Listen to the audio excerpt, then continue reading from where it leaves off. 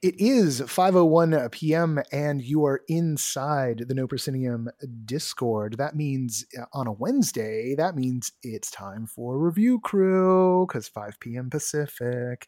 I am Noah Nelson. I am your acting host for this week, filling in for Kevin Gossett, who didn't see any of the stuff this week, so he's tapping out because he doesn't want to be part of the conversation and get spoiled. He will be back in a special segment next week with Laura Hess, who are going to do their take on Arcane, the secret cinema installation that is here in Los Angeles right now. So Laura will be tapping out after the first segment. I've spoiled that Laura is here. Let me say who else is here. Joining us from Chicago. Hey everyone, it's Patrick McLean. Joining us from Rhode Island, right? I got that. It says in the thing. It does say in the thing. And yep, I'm in Rhode Island. It's Leah Davis, your New England correspondent. And our special guest tonight, also here in Los Angeles, and who did an entirely different part of Arcane from what I did, which is one of the reasons why it's so notable, is... Hi, Jennifer Zhang, here in LA. All right. Oh, listen to those tones. She's doing a lot of audio work these days, so like your voice just keeps getting smoother and smoother. Oh, okay. Nice. Thank you. We got 2 segments for you tonight. We're going to start off talking about Savage Hall, which is an online show, an experience and game, a group effort. Who's on point for this one? Leah, is it you? Is it Patrick? Is it Laura? Because you all three did it. It was me. All right, Leah, so take it away. We all did it, but theoretically I was on point, even though I think I was the last one to show up that evening. Sorry, guys. Oof. No, Brianna. From behind, Brianna that's where I'm at today. So what is Savage Hall? Who's behind it? What's the deal with it? What is this thing? So this is Dark Arcade Theater. It's a remote online murder mystery / LARP. It's a really neat combination using some really interesting technology. What we knew going into it was we needed a full group of 6 players, and we were told to gather and prepare ourselves for a 1940s style evening. The list of things we were meant to bring was pretty small, pretty accessible, things like keys and a cup, and we were encouraged to play dress up, along with providing or setting ourselves up with some backgrounds from Zoom that they provided for us. In case we didn't hit this earlier on, it's a Zoom game. It's remote. So what's the story here? What is the vibe? Is this a murder mystery thing or what's going on? It is. So there are a few different plots going on, and I felt this was pretty Inception-esque. Laura, Patrick, chime in if you guys have anything to say about this here. Yeah, I would say also then to take even a further step back is that how we have found ourselves in London during the Blitz is that I'm going to use the word famous. Like there was a famed murder that happened at Savage Hall, and it's remained a mystery to today here in 2021.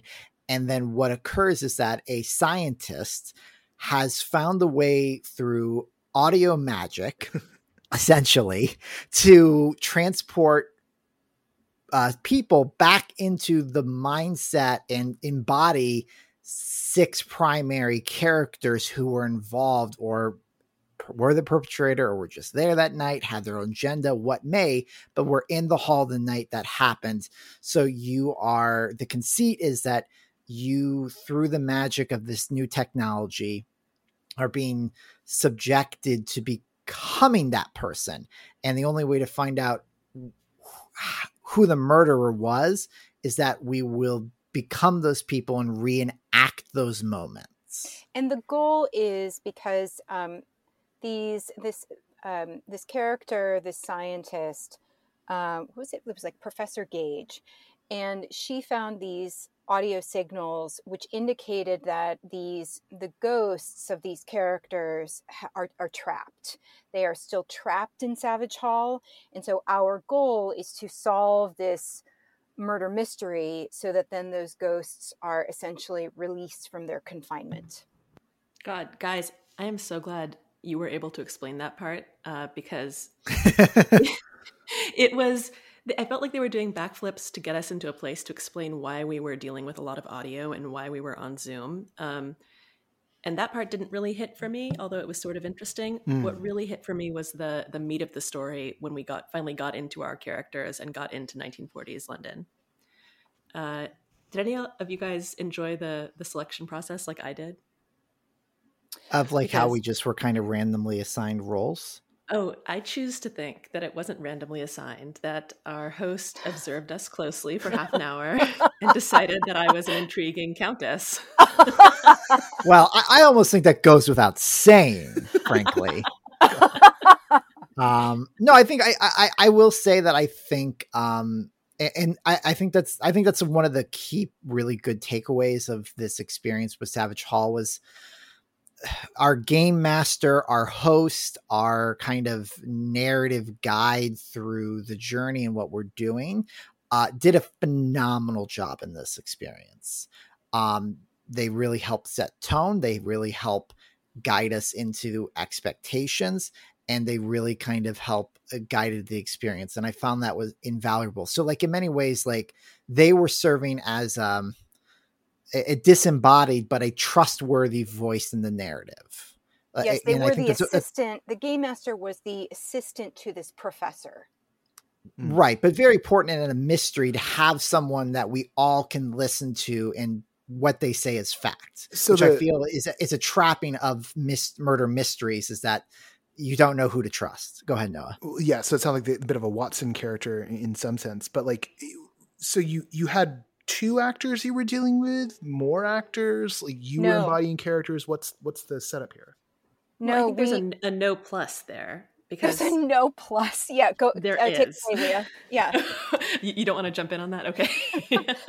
No, I'm happy to, but it was interesting how, because I do think we had a group discussion afterwards, and both Leah and Patrick are more experienced LARPers compared to me, and so I do think there's some interesting ways that this was configured that both really supported this experience and other aspects of the framework that I think were frustrating to all of us, regardless of our LARP experience.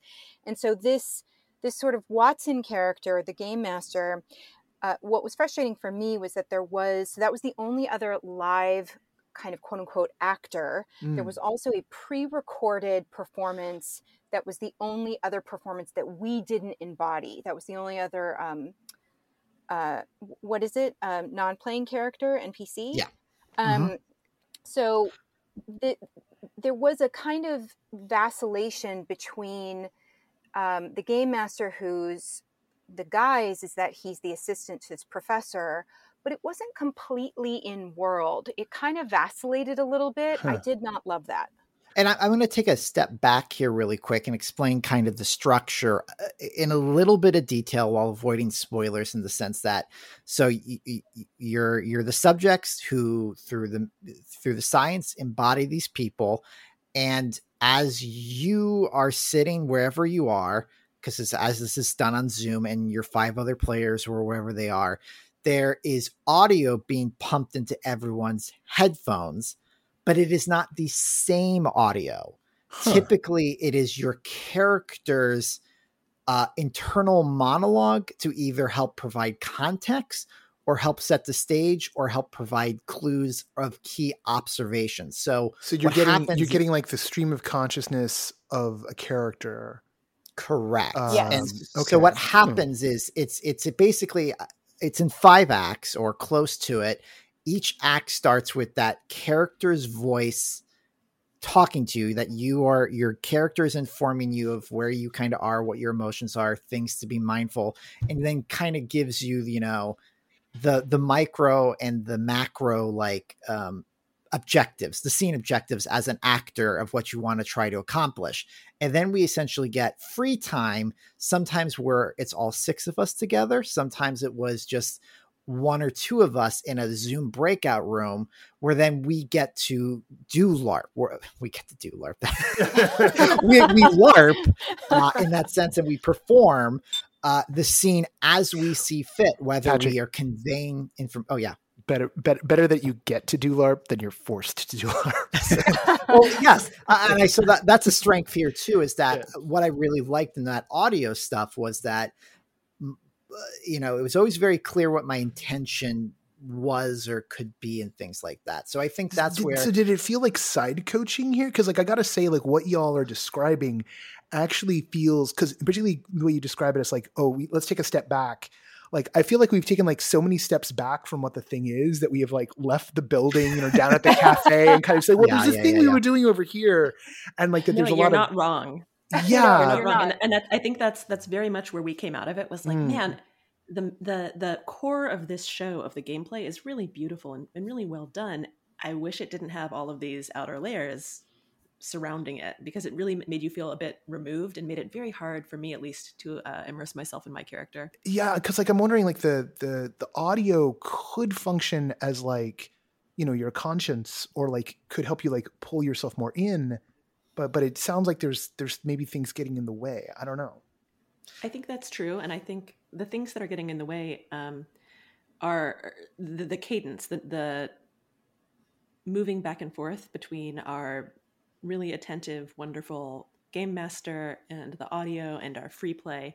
And you kind of bounce around enough that it's a bit hard to find a real groove for play acting. Yeah. That said, I want to extol the virtues of the audio internal monologue that Dark Arcade has put together for this.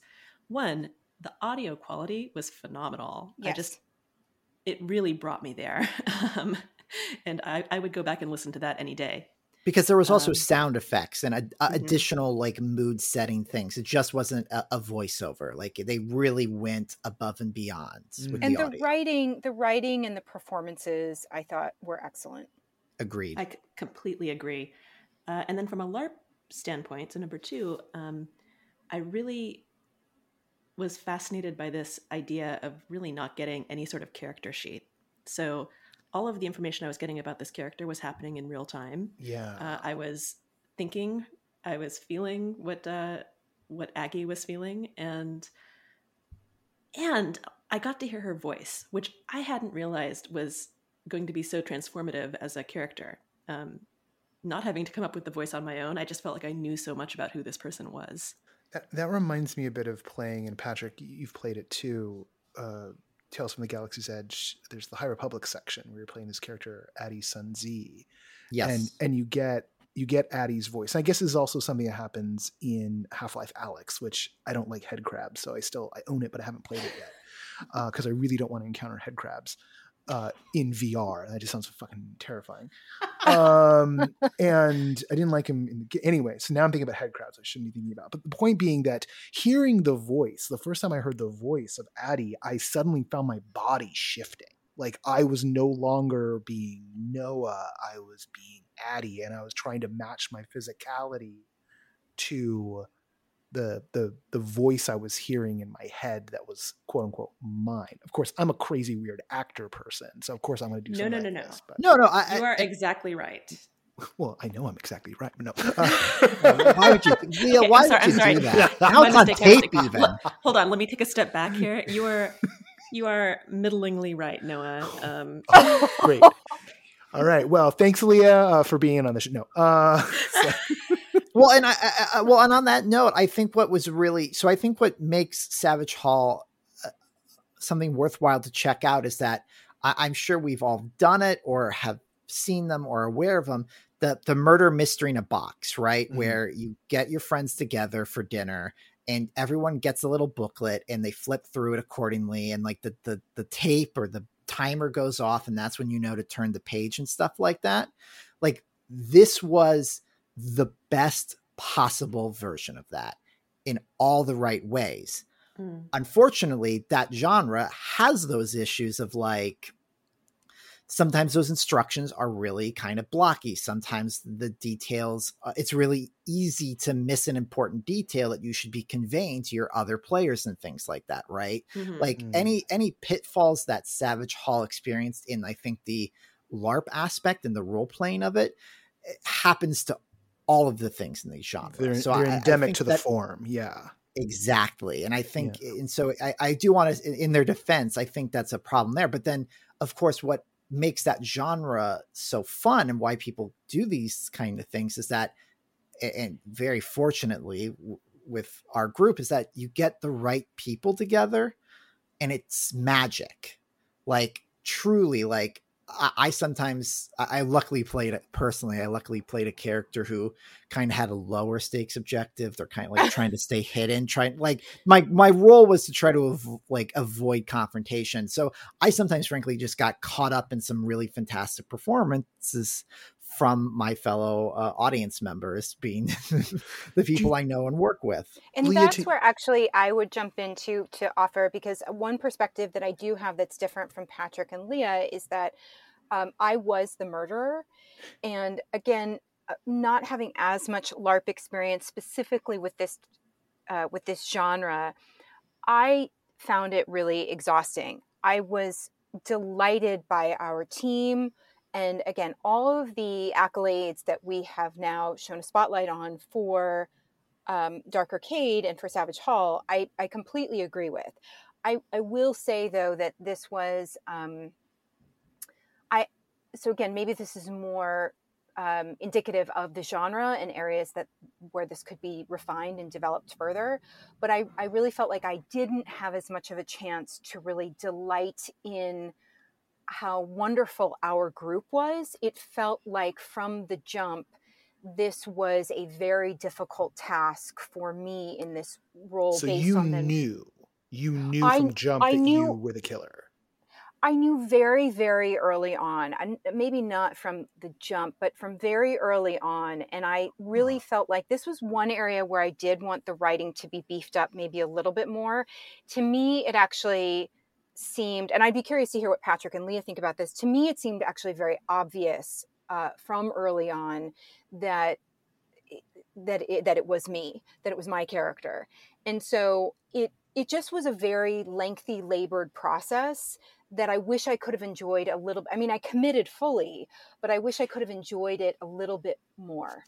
And I hear all that, and I think for the first time out, that's always difficult. But with this genre, with the murder mystery dinner party box type things, being the murderer is always a thankless job. And and to your point, like, I think you're always guaranteed to kind of not have fun to a certain point. I don't know about any other people's experiences, but if you're not prepared for that, or if you're not like with the right group or in the right mindset, it's a slog. It's fascinating because like I've LARPed a ton in my day. Like I ran 2 vampire LARPs in college, not simultaneously because I'm not an Malkavian, but I that was a joke for one person in the group. Yeah, deep cuts. I appreciated cuts. it. I knew you would. That said, I've never done a murder mystery dinner theater thing or murder mystery in a box. And every time someone describes them, like I just feel like I would bounce off it so hard because of things like that.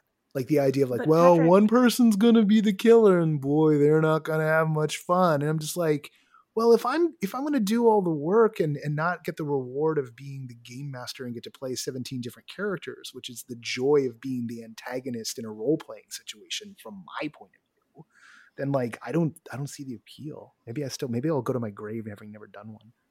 I mean, Patrick made a good point that you go in with your group.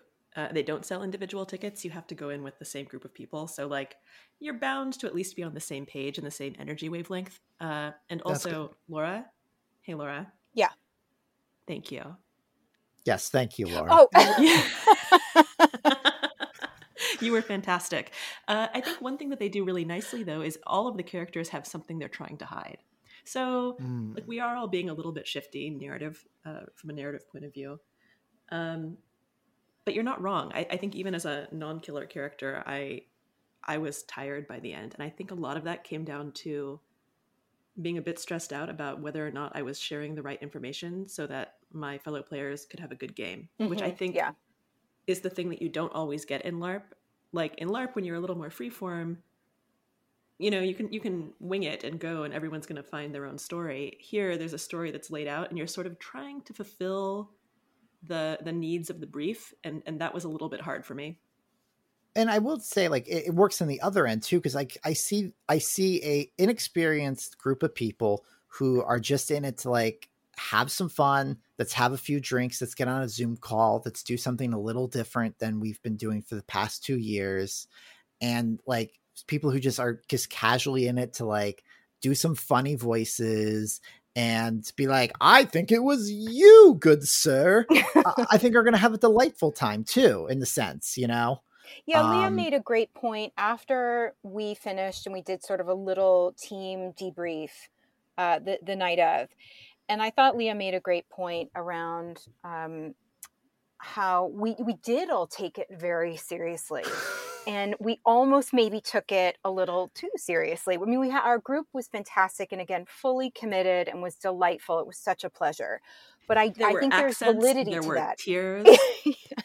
Oh man. Did any of you get a chance to play? Because I cannot remember if I can't even remember if we reviewed this or had a chance to review it. I Swing, You Swing, a swinging 70s mystery game. Did Blake do that did, one? Who did do Savage Hall and is not here. Right. Okay. Yeah. Because that one feels like they approach, you know, the idea of the whodunit with like a totally different what they done did. So I feel like maybe that also like the stakes, the tone. Also, I'm very happy. Like I just Googled swinging paternity LARP and our link to it was the first thing that appeared because I was trying to remember the name. Wow. And it worked. And that's just synergy you cannot buy. You can't. Only through swinging. Only through swinging. Swinging paternity LARP. I mean, I'm glad it worked. So yeah. Well, sounds like maybe like tossing the team back in, but to go do something ridiculous might be because I'm wondering if it is it the form or if it is the content that this energy drain kind of came through. But, I mean, the content I think could be adjusted for sure, but I believe it's more form. Okay. All right. I agree. And final plug for this. I think if you're a person who's maybe on the edge of immersive, maybe you're a little bit interested in LARP or role playing, but you really don't have a group or you don't feel like you know what you're doing, this is a really good place to dip your toes in the water. You can experience a lot of the fun of role play and LARP without having to deal with complicated character sheets or any of that jazz. Yeah, full agree. All right. Well, that sounds pretty good. That, again, is Savage Hall. It is booking now, and the fastest way to do that is just go over to everythingimmersive.com, type in Savage Hall, and we'll send you on your merry way. We are going to take a quick technical pause because we're going to let Laura jump out of the recording because when we jump over into the next phase, which will happen instantaneously for everyone listening to the podcast, we're going to start talking Arcane, and Laura's going on Saturday, and Patrick and Leah are bajillion miles away from it, so they can ask questions without worry about getting spoiled. So Laura, thank you for your service as the murderess of Savage Hall. Always a pleasure.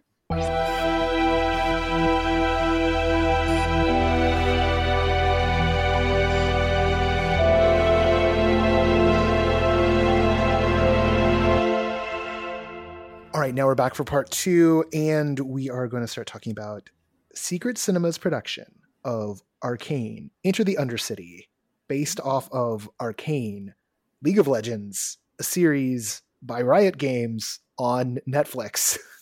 I had to do it that way. Jen, do you want to take a crack at explaining what this show is? I'm sure. Yeah, go for it. I'll start it, and you can probably pitch in as you see fit. But essentially, we are visiting the Undercity, which is the more cyberpunk world element of the Arcane show world. There is a top side, which is full of, upper class folk and steampunk innovations, and the Undercity is more of a cyberpunk slums, high tech, low life type setting. So we enter that realm, and there are enforcers that are clearly already seeking trouble as we are entering the city. And in this world, it feels kind of like an open world. There are many different NPCs that offer you quests, and then there are 2 main cutscenes, I would say, that happen right at the middle and right at the end. And there's an intro cutscene too, and I love that we're calling it a cutscene because that's exactly what these are. intro rave, I will say. And the whole experience is about 2 hours, and you have a lot of freedom to pursue whatever storyline you want to uncover. And there's also, you know, a bar and whatnot for refreshments, like, you know, to nod to the last drop, which is a bar fixture that you see in the game itself. I mean, sorry, in the show itself. There we go. There are a lot of layers here. Like there's a whole layer to this. Like Riot's been working on this transmedia domination of the world for about 5 years now, and this is kind of the culmination. I believe your Facebook status earlier was that you have the theme song of Arcane stuck in your head, and I responded to a lyric you quoted with the next lyric because it's stuck in my head too. Oh my Well, God. on that note, really quick. So, how well do I need to know the game and or the show? Like, is that a big boon? Like, before we even get into it, should everyone, if they can, see the show first and then they would go see this? Is like that the perfect situation that needs to occur?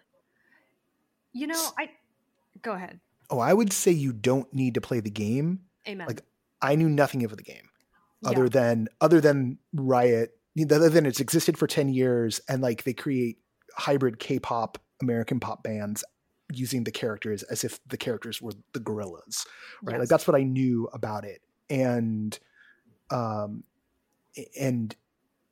other things about like the companies involved, right? Because of tech reporter status.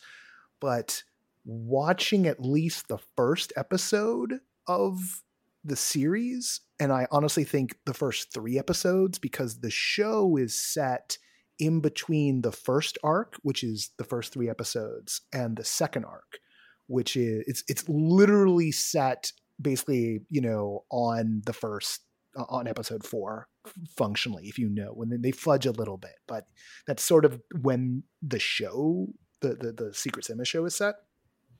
But I think the key thing is if you don't like the world and don't like the characters you meet in that animated series, if you don't like the tone and the vibe and everything, you're not going to like the stage show. And so that like saves you $70 to $140. But if you do like the show, there are so many Easter eggs embedded. And like, I didn't know going in that we were going to start meeting characters from the show from jump. Like, even before we were brought in, like I was on a press track. So like I was being shunted over to go hang out with the big bads right from the start.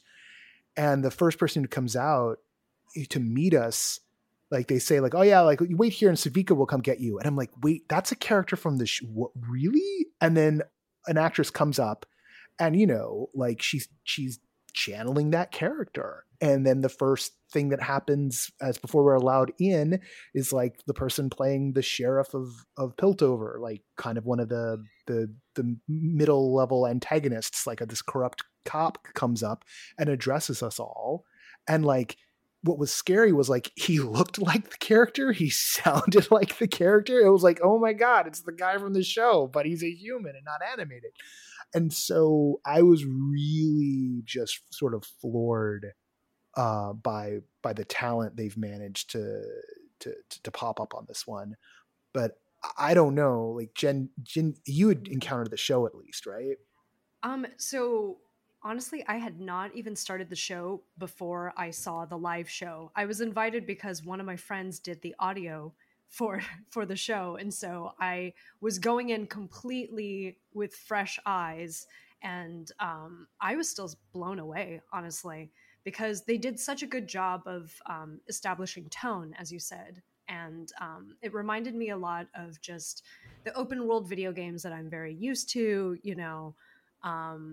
Cyberpunk and sci-fi are very familiar to me, so it was nice to see that happening in real time. I think I definitely got a different show than you did, Noah, because I don't think I was ushered to the same character that you mentioned. For my show, it was very much an open world. It was very much sandbox.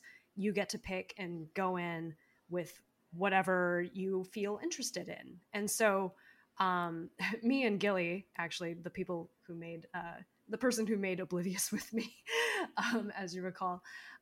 We actually approached so many different NPCs, giving so many new quests that we couldn't finish them all by the end of the 2-hour period, which is, I think, the only tragedy of this performance. So But break down yeah. what a quest would be, because Yeah. you did a number of these, and I'm gonna tell you, spoiler alert, I did none of them and still had a blast. But like, tell us about this. This is the main thing I wanted to hear from you, because like Sure. I don't know what's going on in this show, half of it. Yeah. So I think like our me and Gilly's gamer initiative senses kind of kicked in, so we just went immediately to talk to characters that were roaming about the space, and it turns out that each and every one of them has like a position and a stake in the grand narrative. And so we went up to somebody who directed us towards Rennie, who wanted to employ us through the sledge runners, and we were supposed to discover how to break into Silco's lodge, and then we walked up to somebody else and they said they wanted to hire us for Silco, and we walked up to somebody else and they were saying, oh, have you found any shimmer yet? It seemed like a lot of the B quests were formulated around finding shimmer. Now that was Yes. my only kind of gripe with the tale, because I knew that shimmer was a very valuable resource, but they didn't really give any directives as to how to locate them. So by asking around, you actually ended up opening up more quests rather than gaining more information on how to progress in finding shimmer. And That sounds very yeah. much like an open Yes. video game. Like, I'm trying to Exactly. complete this one quest. Would you like more? Oh, you want a quest? No, I've got a quest. Like, oh, here's 4 more quests. It's Yeah. like, oh God. I was really happy, though, that I actually stumbled upon the main quest and was able to complete that. So the main quest for me, in my opinion, was that we got employed by this person named Nova, who was running this dual agent deal for Silco. And she gave us a directive to go to the bar. And we asked for somebody at the bar who gave us a contract. And we were to show Silco the contract, but we needed a password. So we used a password to get through the main security guard in the lobby so that we could enter this mezzanine secret doorway and go down into the pit and find Silco kind of preaching bombastically in his kind of sultry, cruel way to a small group of people. He takes our contract and then he tells us to go out in the world and to find his minions and whatnot. So we go find another agent who we say we are looking for Jinx, and they smile, leading us into the room where Jinx is being held. Now, I do believe for that evening, me and my friend were the first ones to enter the Jinx private space, which essentially is something akin to the weird wind tunnel mechanic chrome thing that she dwells in for the majority of when you first meet her character post time jump. But In the show, in the cartoon. in the Yeah. show. So that room was very interesting because that moved strictly into escape room territory. So there were many sequences with levers on the walls, and each lever had a particular combination to light up a series of lights in the center. And the more purple lights you could light up, the more, it was assumed that we could free Jinx. So the actor sat all the way up top and was encouraging us verbally in her typical maniacal manner. And I was clearly the overthinker because, I've worked in escape room games and I've done a lot of them. So I was just like, okay, great. Well, this line is the line this way and this light is this color. Therefore, 1, 3, and 6 must be correct. And she was like, no, you're overthinking it. Just keep trying the combinations. So it turns out it was kind of like a chaotic free-for-all until you found the right combinations. And there were about 10 series of those before this like really jarring trance light came on with like glow paint that ignited all along the walls. And there were riddles that we had to crack. So we solved the riddle and she was freed. And that was the end of that private scene. Oh wow. And Jinx walked free. Yeah. I had zero. So I spent the exact same amount of time in this experience as you did. And I didn't even know there was something that was escape room like, I think literally until you mentioned it on Facebook like 2 days later. And I do not think of that as like a fault, because I was having so much fun just messing around with the characters, and kind of like we were given a mission very early on. And was it the same mission that you all have? Like, is it, or do you each individually got a mission? So there's a meta game in a sense, right? In that, like, over the course of the night, the idea is whichever crew winds up with the most shimmer wins. And the idea is like you're trying to fight for the balance of power in the Undercity, and of course, the house always wins. Like it's a rigged game, right? It's a metaphor for life, everybody. And so like you can kind of, if by leaning into that metagame at all, you can either play a particular line. Like we were given a mission of take these jugs of shimmer, and they've got these big gas canisters like that you'd find on the back of a Jeep, and they're just like painted a little sparkly. And it's like we were told, take these across through the lanes. Don't get caught. If an enforcer sees you, drop it, walk away. Right? If someone if anyone calls you out on it, just walk away. So you got to hide it, right? You got to do your best to conceal it. And these are huge, right? I mean, they're the size of your torso, right? You're not gonna. It's hard. They're about to a hide. gallon. Yeah, they're a gallon, right? Like bigger than a gallon. I think they're like 4 or 5 gallon jugs, right? Like they're big. Maybe 2 gallon jugs. Anyway, they're not small. Bigger than the gallon of milk for certain, right? Yeah. And you're told us, and we were told specifically, take these to a particular woman, silver hair, dots on her face. And I was like, cool, gonna get that right. And we found a woman with silver hair and dots on her face and gave her the jugs. It was the wrong woman with silver hair and dots on her, which I quickly realized as soon as we were done with the transaction. Oh, yeah, Margot is supposed to go too. So I turned around to my crew and was like, oh, so I think we just had a small hiccup here, right? And like we instantly blew our mission, but then spent the rest of the night pretending that we didn't blow our mission. And that crew kind of dissolved quickly, but then we just went and individually got into more trouble.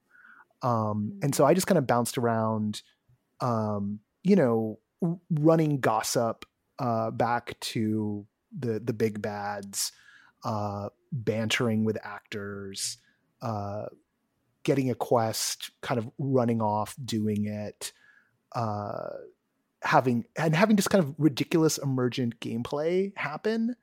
And then like in the middle of the thing, like, a rave breaks out, right? Cause they've got a cut scene to do. And it was just a joy living that way for a bit and just living in that world for a couple hours. Absolutely. I almost felt greedy because, I had so many quests opened up, and yet I felt like I didn't have enough time to pursue them. And a lot of them were, I felt that there were many different factions, as you had mentioned, all trying to vie for shimmer. So there was no sense of, who I should actually pick because I didn't know who to be loyal to. Neither did I actually know how to find the shimmer. So it seemed to vary from person to person whether or not you actually happened upon shimmer, because there was no clear directive as to how to locate it. So there were there were different ways. I think there was there were puzzles to solve that could then unlock some. There was a trunk that was set up, but there was a lock mechanism, and it was a shimmer stock, and that's where I got a jug to go take across to do a deal for information. And how many? No, go ahead, Noah. No, you. Well, so then how many? So you talk about you guys were overloaded with quests and interactions. So in that sense, how many, whether you completed them or not, my first part of the question is, how many side quests did you feel you encountered? At least 5. Okay. Yeah. And I was sent on one that was totally normal. And then I think they may have just BS'd 1 or 2 for me to go to, which I was totally like, my favorite thing of the night was I think was just like the actor on her feet being like, okay, well, you know what I want you to do? I want you to go over to so-and-so and demand information about this. And so I did. And then he was like, okay, well, I'll do it, but only if you do this. And so I was like, all right. So then I went back to the original person. I was like, well, he wants me to betray you, but I'm not going to betray you. But I do need to take some shimmer over to him. And she was like, okay, sure, great. Here you go. Here's how to get the shimmer. And then I go, and then and then because I'm not supposed to get caught, I'm like acting like I've got, a back injury, and humped over, right? Making a lot of noise, being very obvious that I'm carrying the stuff because I'm handing it up. And then I go upstairs, and then I got to wait because like the corrupt cop is shaking down the person I'm supposed to talk about. So I just turn to some other people who are waiting for their turn to talk to somebody, and I start BSing with them in character, and they're kind of half in character, half not in character because I think they're a little more confused. And then I finally wait for Cross to get free, and then he goes, and one thing that kind of annoyed me was like he turned to some like other players, was like, should I do this deal? And they're just like, oh, well, you agreed to it already, so sure. That was the one thing I was a little annoyed of. There was a little bit too much of deference to like the people around, like oh, let's include everybody. It's like no, don't break the scene to like make everybody enjoy. But what was fun about that was that while he was doing that and while I got what I wanted, someone just swung by and stole the shimmer that I had brought. And I was like, oh, serves you right. And then I just left. And it was great. And was that part of the script? But because they have this like they have these character motivations that they're all just pursuing, you can have this emergent gameplay show up. Or maybe it was scripted as one of the options. I don't know. It could be either. Not knowing has always been the thing that I hated most about that kind of play, where like, man, I love that actors can get into it and have character motivations, but I want to feel like I'm leaving with a larger narrative behind me. And sometimes that sort of play can get in the way of that. Did you not feel that way at all? No, because like the thing I was pursuing in that moment was information about one of the main characters, right? That was rooted in the character relationships. Right. So like, and that of course meant something to me because I know the show. Right. So the equivalent to like, take a Star Wars metaphor would be if Kylo Ren told me like, I need to find out about that girl. I need you to go ask Poe Dameron about that girl. Right. That's the kind of narrative I found myself in. I was like, oh, I need to go get information about the main character of the show, voiced by Haley Stansfeld in the series, from this minor character I don't know about. And I'm being told to do that by this other character who I know fights her. So cool, right? Like I'm in the middle of the drama. But I don't know if I had no context for those characters, if any of that would have hit the same way, other than the dynamics of this actor knows what they want, and they're using me as a cat's paw to get what they want. And that's often enough for me to vibe in the scene. And Jen, I was wondering and on that note, with the site, you completed this main mission. Was that the end of it, where you then shown like, well, great, thanks for stopping by. Okay, make sure to watch the show. Please leave. Or were you then just released back into the world at large to do as you see fit? We were released back into the world at large. I definitely want to bump what Leah just explained, because that was actually something that I bumped up against as well. Going in with no context, it definitely seemed like it was self-propulsion throughout most of the thing, so it was really exciting to finally be pushed into the main quest and to complete something. And it definitely did feel deflating to then be pushed back into status quo, So I, like Noah, also did take on some character traits, while we were trying to get some more information from NPCs. We were pretending to be like beverage carriers because they were like, use your acting skills. And we were like, okay, great. Yeah, we're bringing the drinks for the party. And I even said that in front of Silco, I was like, we're bringing the drinks for the party. And he's like, I don't see any drinks. Well, great. But yeah, it definitely felt like it peaked out at a certain level, because past that point, characters knew what their motivations were, but they definitely were trying to bat you around into another storyline, you know?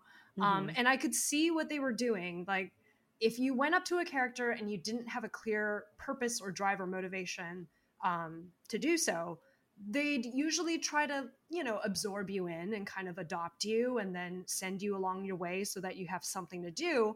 But the thing I kept bumping up against was the Shimmer quest, because we kept going to person after person who kept requesting for Shimmer, and we couldn't really find where the Shimmer was. So that, you know, that definitely was something I struggled with. Yeah, I think not so, because so much of the meta was, you know, around this, and again, meaninglessly around it, right? Like, it was Right. just MacGuffin, right? They might as Mhm, well have called mhm. it like, well, you got to go down to the MacGuffin plant and fill up the bottles with Shimmer. It's like, okay, I know what we're here to do, but Mhm. like, you know, there was a stack of it that we were told to go take.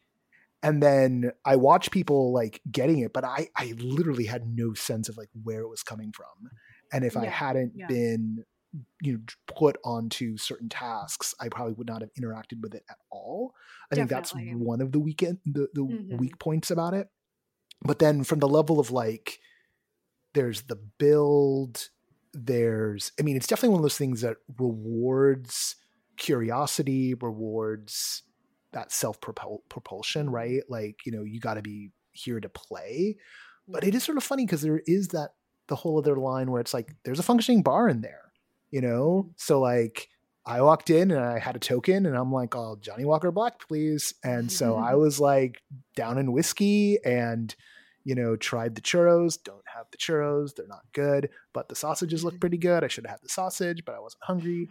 And you know, like, there's people just kind of vibing, and it's not so clean as, you know, oh, you'll never have a dull moment, but Mhm. it's kind of the closest I've seen to someone making like a temporary LARP theme park Yeah. pop up.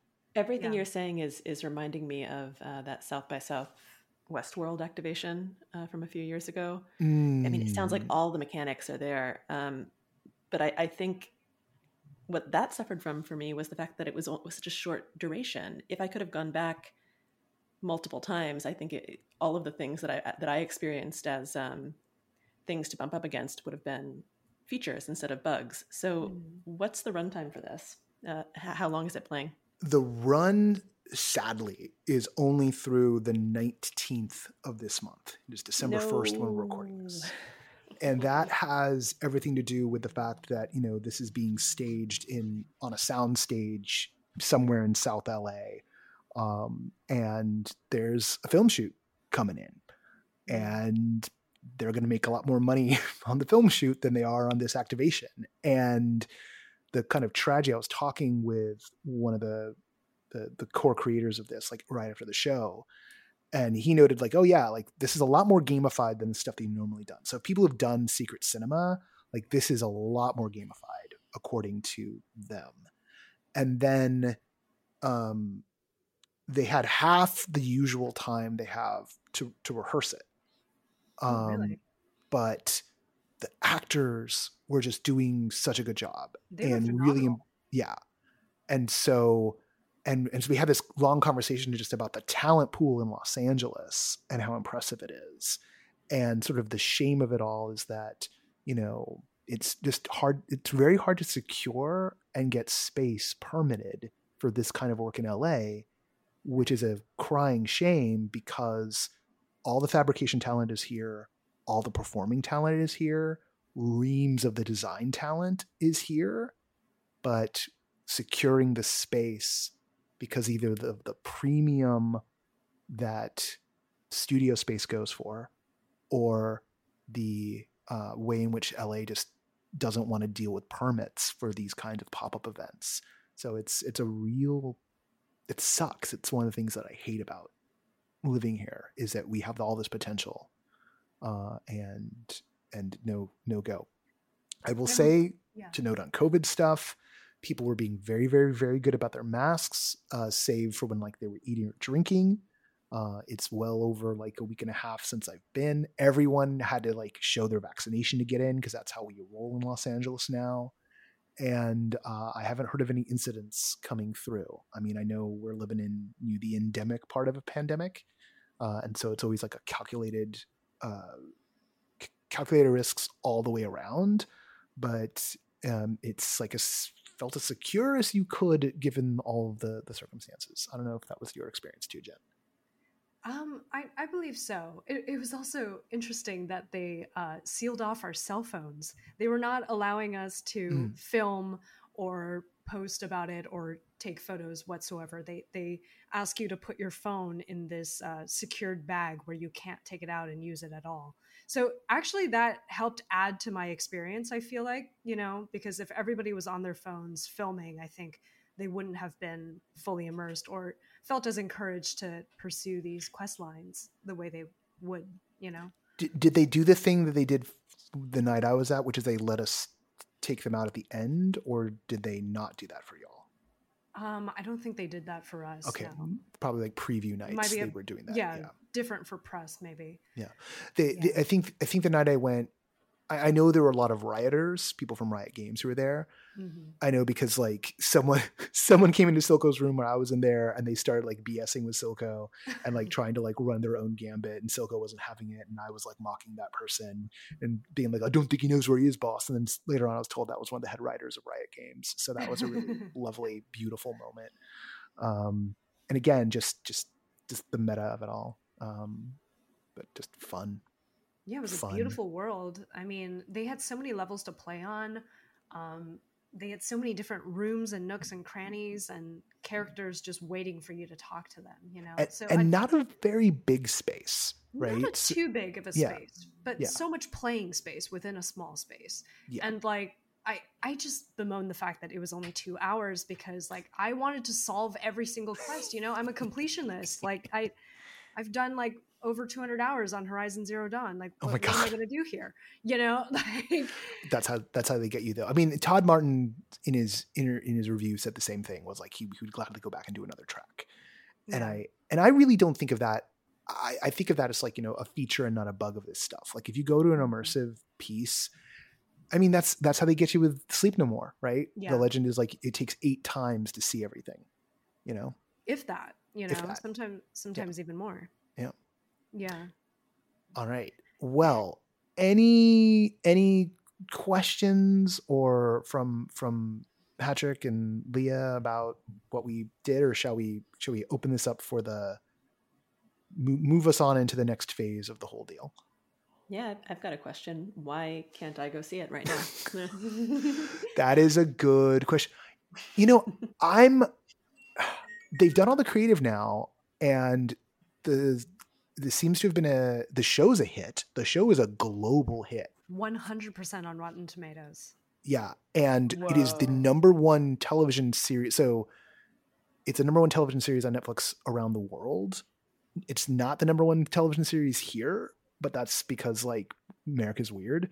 But like after Squid Game, it was Arcane. And so I have no insider knowledge. I don't know anything about, any kind of plan for them to do more with this, but I would be kind of shocked if they didn't decide to bring this back ahead of season 2, because that's the weird thing about this is that they dropped this show like the week that the 3rd arc of episodes of the series dropped, which itself was a weird thing for Netflix because they usually get a whole binge drop, but they dropped it as 3 arcs. So that also gave it the show time to build word of mouth. And then the series dropped, this event dropped. And I think a lot of people didn't know what it was going to be or what it was, had no context for the cartoon. And now there's this love of this thing, and people are like, what do you mean I can go see this show? And I think that's hopefully having a positive impact. And has to be some incentive for them to like be, hey, what about remounting this before season 2, but like maybe doing it in a few markets instead of just one. Yeah, New York is waiting. Come on out, guys. Yeah. Well, and then I have a quick question, because in this kind of genre with the sandbox immersive, speaking of Sleep No More and things like that, there's the road not taken. Were there any obvious things that, like, you're in the midst of doing a quest, or you see someone, but you get caught up in something else? What's the thing, like, I guess that maybe for those who might be listening, who are able to listen and go, later or whatever, or don't mind the spoilers, of like, what's the thing that you wish you did in this experience that you didn't get a chance to, just solely because you were caught up in something else, for the both of you? Jen? Yeah, I definitely feel like if I were to go next time, I would definitely inquire further and choose a group to be loyal to, so that I could deliver Shimmer to them and see how the characters change in response to that. I was going to mention too that the whole Shimmer thing reminds me of escape room games, when you go in a large group and maybe you don't recognize everybody in your party, and if somebody is onto something, then there's like a group think that happens where everyone swarms to the location, and suddenly it becomes more about like fulfilling the time constraint of like figuring the thing out, and it kind of like dissolves the narrative purpose of having done it, like I saw certain people going up towards places where others had extracted Shimmer from, and were like figuring out the mechanism instead of like taking a quest from somebody and yada yada. So, the next time, if I could go, I would probably, um, try to play it straight and steal Shimmer the right way. Now that I know there's like a whole escape room thing with like a room with Jinx, I would be like, oh, I need to go do that. Mm-hmm. Like, now that I know it exists, like I would try to find these hidden rooms and see how try definitely to do that one, and just like try and figure out like how can I get on that particular quest. I also know that like Todd wound up being like basically detailed to Vi and was running around and helping Vi out, and I'm like, oh shit, like I didn't know you could do that. So yeah, I would try and go for some of the other main characters and see what the show looks like when you're trying to like be part of their squads. But who knows how hard or easy that is. Like that's the one thing I kind of worry that like you wouldn't be able to like easily. Yeah, it could be totally random too. Like you Exactly. just like you just make eye contact with the performer and they pick you, and that's why you're going to be hanging out with them for the next 2 hours for sure. But I was just kind of curious in that sense. I guess I was also trying to mine out like, and it's very clear, but like make it also explicit, like how much there was to do. That there are things that you guys are kind of like, oh, I'm like kind of drooling over the fact that I didn't get a chance to do this, right? Like that's such a kind of impressive feat for essentially what is arguably just a pop-up. Yeah. Yes, absolutely. Yeah, no doubt. All right. On that note, it's 6:00. Time to wrap this up. Folks, thank you for sticking around for the live. We're gonna drop into live chat with those who are here in the Discord with us. So feel free to drop into the cafe where we will turn our microphones back on and be able to listen to each other. Patrick and I will discuss really quickly in the Zencaster in a moment about how we're going to take care of pick of the week stuff. And then, thank you all. As we noted, Kevin and Laura are going to be checking it out, Arcane out this weekend, and we're going to record a special section with them next week. We will also be doing a special, I think at a special time, we've got another Secret Cinema event that a bunch of the crew is going to go to on next Wednesday and then spill out into here. There is a activation Secret Cinema is doing online for Ghostbusters. I believe this is called the Gates of Gozer. And we're going to check that out. And then the crew's going to talk their instantaneous reactions. And then that episode of the podcast that week will have the section with Laura and Kevin talking more Arcane. We'll see if they have radically different experiences or hate it or something. And the whole team fresh off an experience and comparing notes. Always a dangerous proposition with this crew. For the review crew, I'm Noah Nelson, and We'll catch you soon.